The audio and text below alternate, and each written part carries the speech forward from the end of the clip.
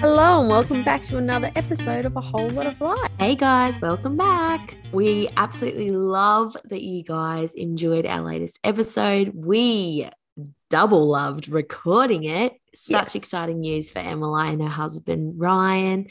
And just the messages that flowed through of support and love. It's just so great to hear. Thank you guys. And it is so nice to hear from all of you and your personal stories that everyone's on their own journey and you can have such different experiences in similar situations, and at the end of the day, each their own. And we're just super grateful that our journey has taken its next turn and opening its next chapter, really. But super excited, and thank you for all the love. It means a lot. We have another exciting episode coming up for you guys. We've got another guest on the podcast. I'm going to let Emilie introduce this one though. This is a personal one for me. This is my best friend, my other best friend, because you all know Lauren is here. We're stuck with her. But Claire has been one of my closest friends for well over a decade now. We went to school together. We've done the overseas thing together. We've done it all. And she is that person, sort of like you, Loz, that I guess you have in your life through thick and thin, and they've seen you at every high and low, basically. In 2019, I was about to say last year, but COVID has made my years whole year away. Yeah. But in 2019, her world kind of hit a really big speed bump, and she was diagnosed with leukemia. So at the time, she was a first-time mum, and her little girl was only 5 months old, and their world was turned upside down in a mere couple of hours, really. So we thought, why not get Claire on now? She's in remission. Fast forward a couple of years, she's now in remission, which is wonderful. And we thought, why not? Let's get Claire on, have a bit of a chat. There is so many other people out there in the world that are in similar situations or have been and can relate. That's right. And I'm so excited just to kind of, obviously chat with her. She was a first-time mum. She went through such a big battle.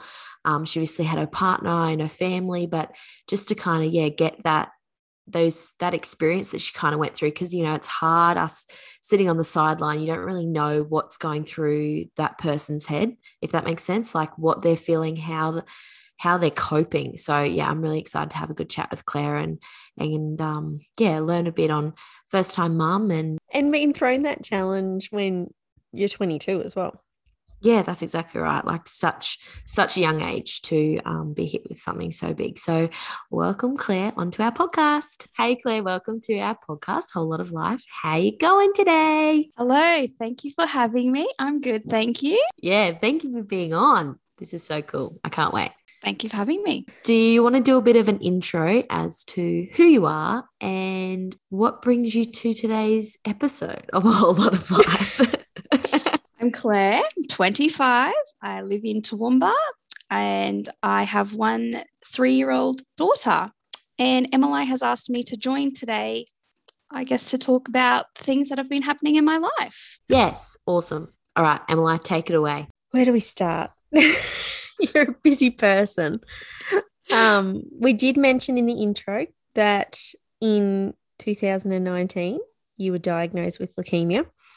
And correct me if I'm wrong, but I remember that it's the ALL leukemia, the all. That is correct. Yep. Yeah. So ALL stands for Acute Lymphoblastic Leukaemia. It was a pretty serious time, wasn't it? It was, yes. It was very unexpected at the time. I had given birth to my daughter 5 months before I was diagnosed. So she was only 5 months old when I was diagnosed. And it was kind of random that the doctor had picked it up. I didn't feel I had any symptoms at the time. I went to the doctor just for a checkup. I did notice I had a lot of bruising on my leg. So I mentioned that to her and she sent me for some blood tests, which I had after my appointment. And 8:00 that night, she rang me and was like, you need to go to the emergency right now. And I was just in so much shock. I wouldn't think from a few bruises. Like I'm literally thinking bruises like low iron, like. Yeah, that was my exact thought. I thought, I'll just go and get my iron checked because it's often been low, and I thought that was all it's going to come back at. So, but no. Wow. So did they tell you over the phone, or did she just say, look, something's shown up. Can you come to the emergency room? I it's so hard to think back to when it was actually happening, but I Yeah, no, do that's remember fair. her mentioning something about leukemia on the phone because I got off the phone to her Wow. and I rung my mum and I was like, Mum, the doctor just rung me and she mentioned something about leukemia. And I was Wow. freaking out. Oh, Yeah. That would have just been like a massive wave of emotions.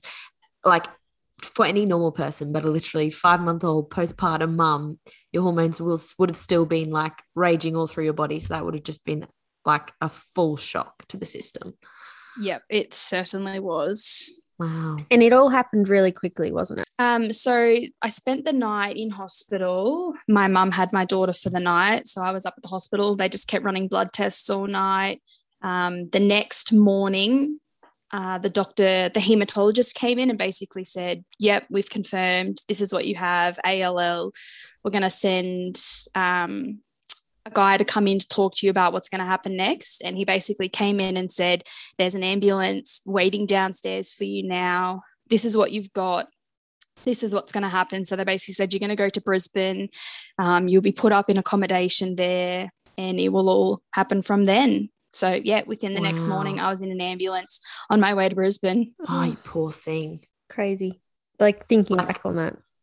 yeah, like It take my hat off to is. the medical professionals that, got onto it quick, which is what it should happen. But yeah, it just would have been such a big shock to you. And obviously, 5-month-old daughter at home, you're not only thinking of yourself, but you're thinking of her as well. Yeah, it was very scary. That was the first time I'd ever left her overnight, and it wasn't something I was prepared for. So it Yeah. was very scary. And even my doctor, when I'd saw her a few months ago, she said, "I just couldn't believe it." She's like, "I saw you that day. You looked fine." I said to them, "Can she just come in the next day? She's got a baby at home." And they said, "No, she needs to go to the hospital right now, just because your immune system is basically non existent." Yeah, no, yeah.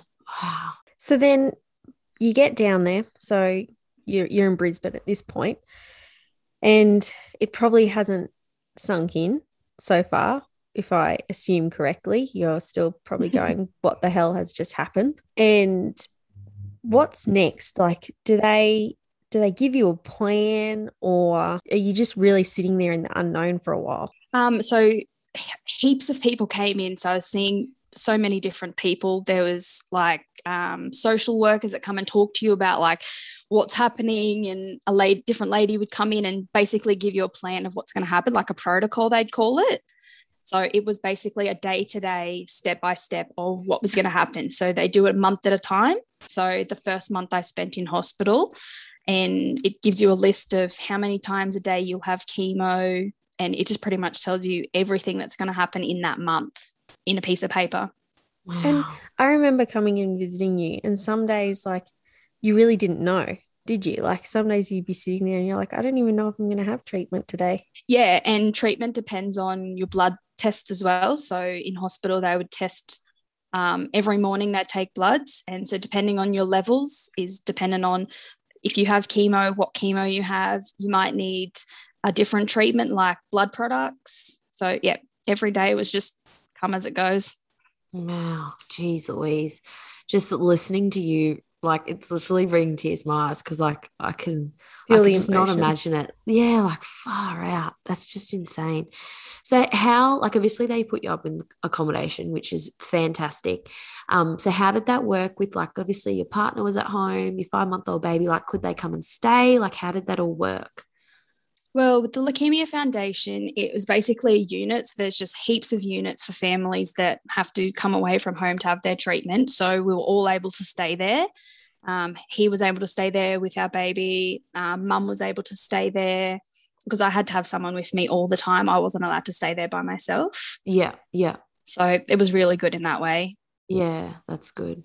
And how do you think, like, obviously, like the whole thing would have, like we said, it would have been a whirlwind, but once it all sunk in, like, did you then start to like stress about, like I know I'm like a budget fanatic.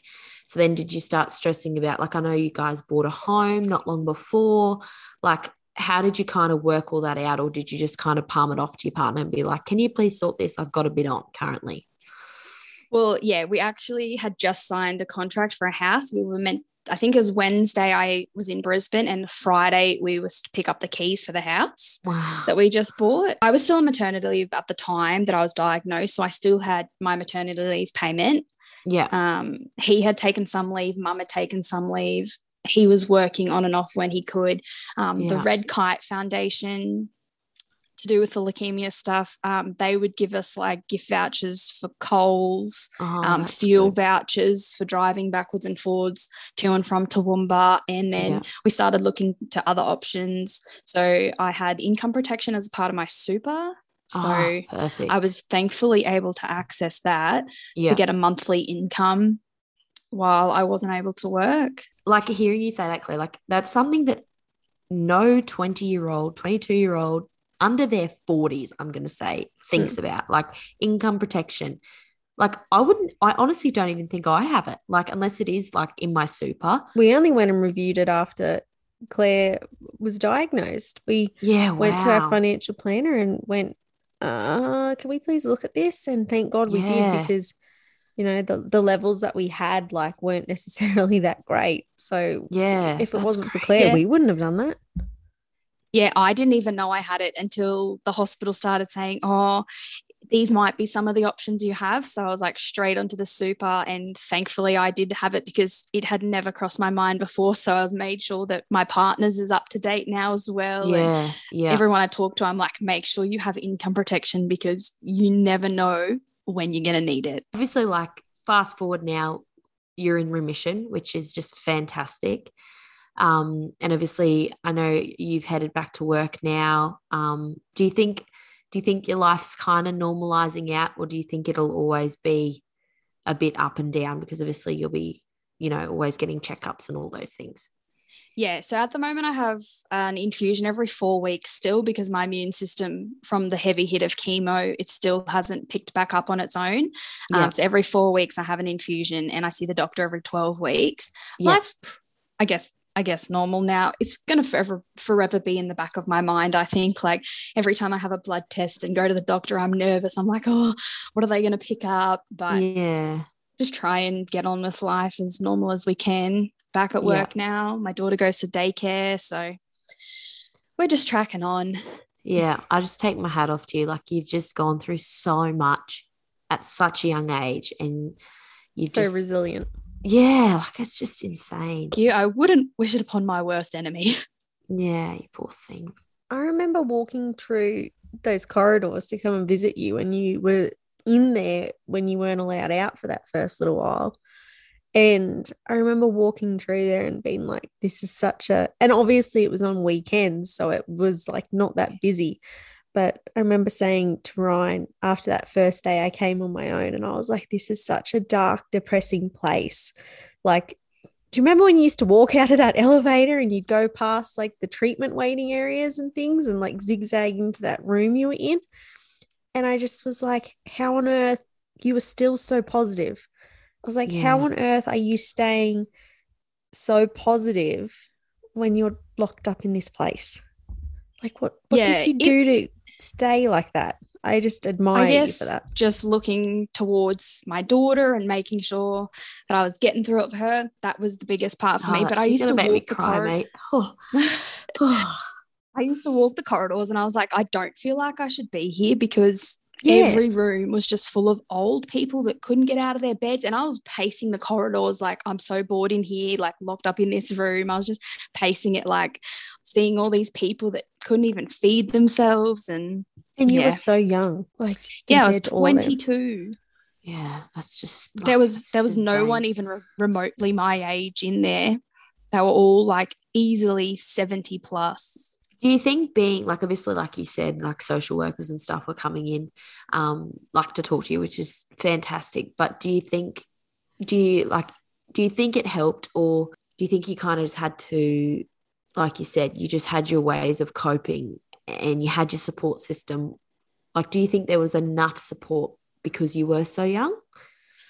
I definitely think there was, because of my age. I think I saw more people than older people would see, because yeah, like I'd have different social workers and different groups of people coming in to like offer me if I wanted a TV in my room and DVDs. And the social workers are really good to talk to because, I don't know, they've seen other people go through it and they were like, oh, this has helped someone else. Maybe it will help you. It sort of seems weird that it was over 2 years ago.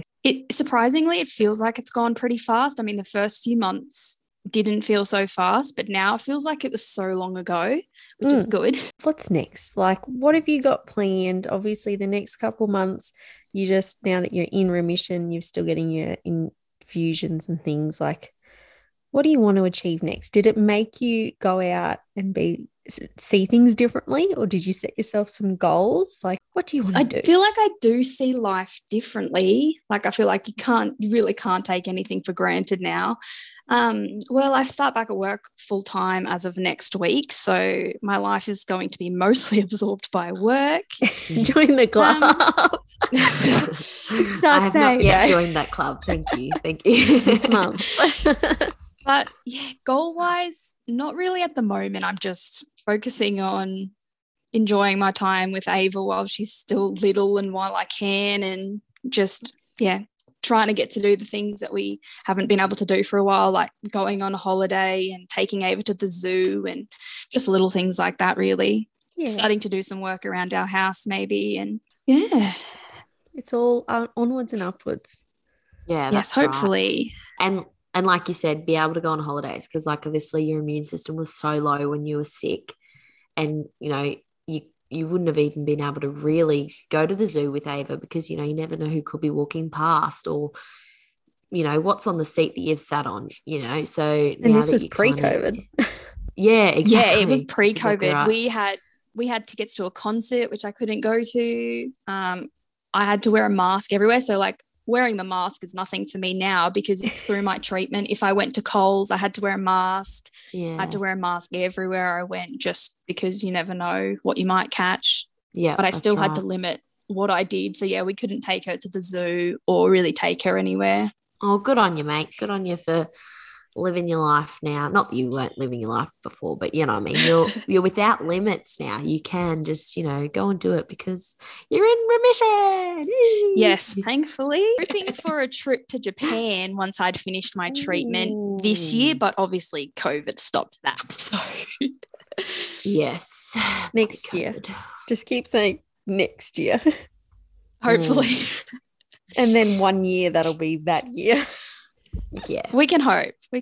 With all that discussed now, I think our listeners feel like they'll probably know you a little bit more, Claire, which is probably wonderful because Loz tells me she is organising a very exciting giveaway, and I'm fairly sure that she has your business involved. Yes, so I have had a bit of a sneak peek on our Instagram page, but yeah, we're going to do a bit of a giveaway because we reached 100 followers on Instagram, and purely, like, obviously, we could do a little we ourselves could do a giveaway, but I thought, why not use the opportunity to get some more local small businesses involved. And so it doesn't just kind of get our name out there, but it gets multiple businesses' names out there, if that makes sense. Considering we're a small show as well, like 100 people for us is like 100 unique people that actually like listening to us. Exactly. That's exactly right. So yeah, we're just kind of collaborating, and Claire's business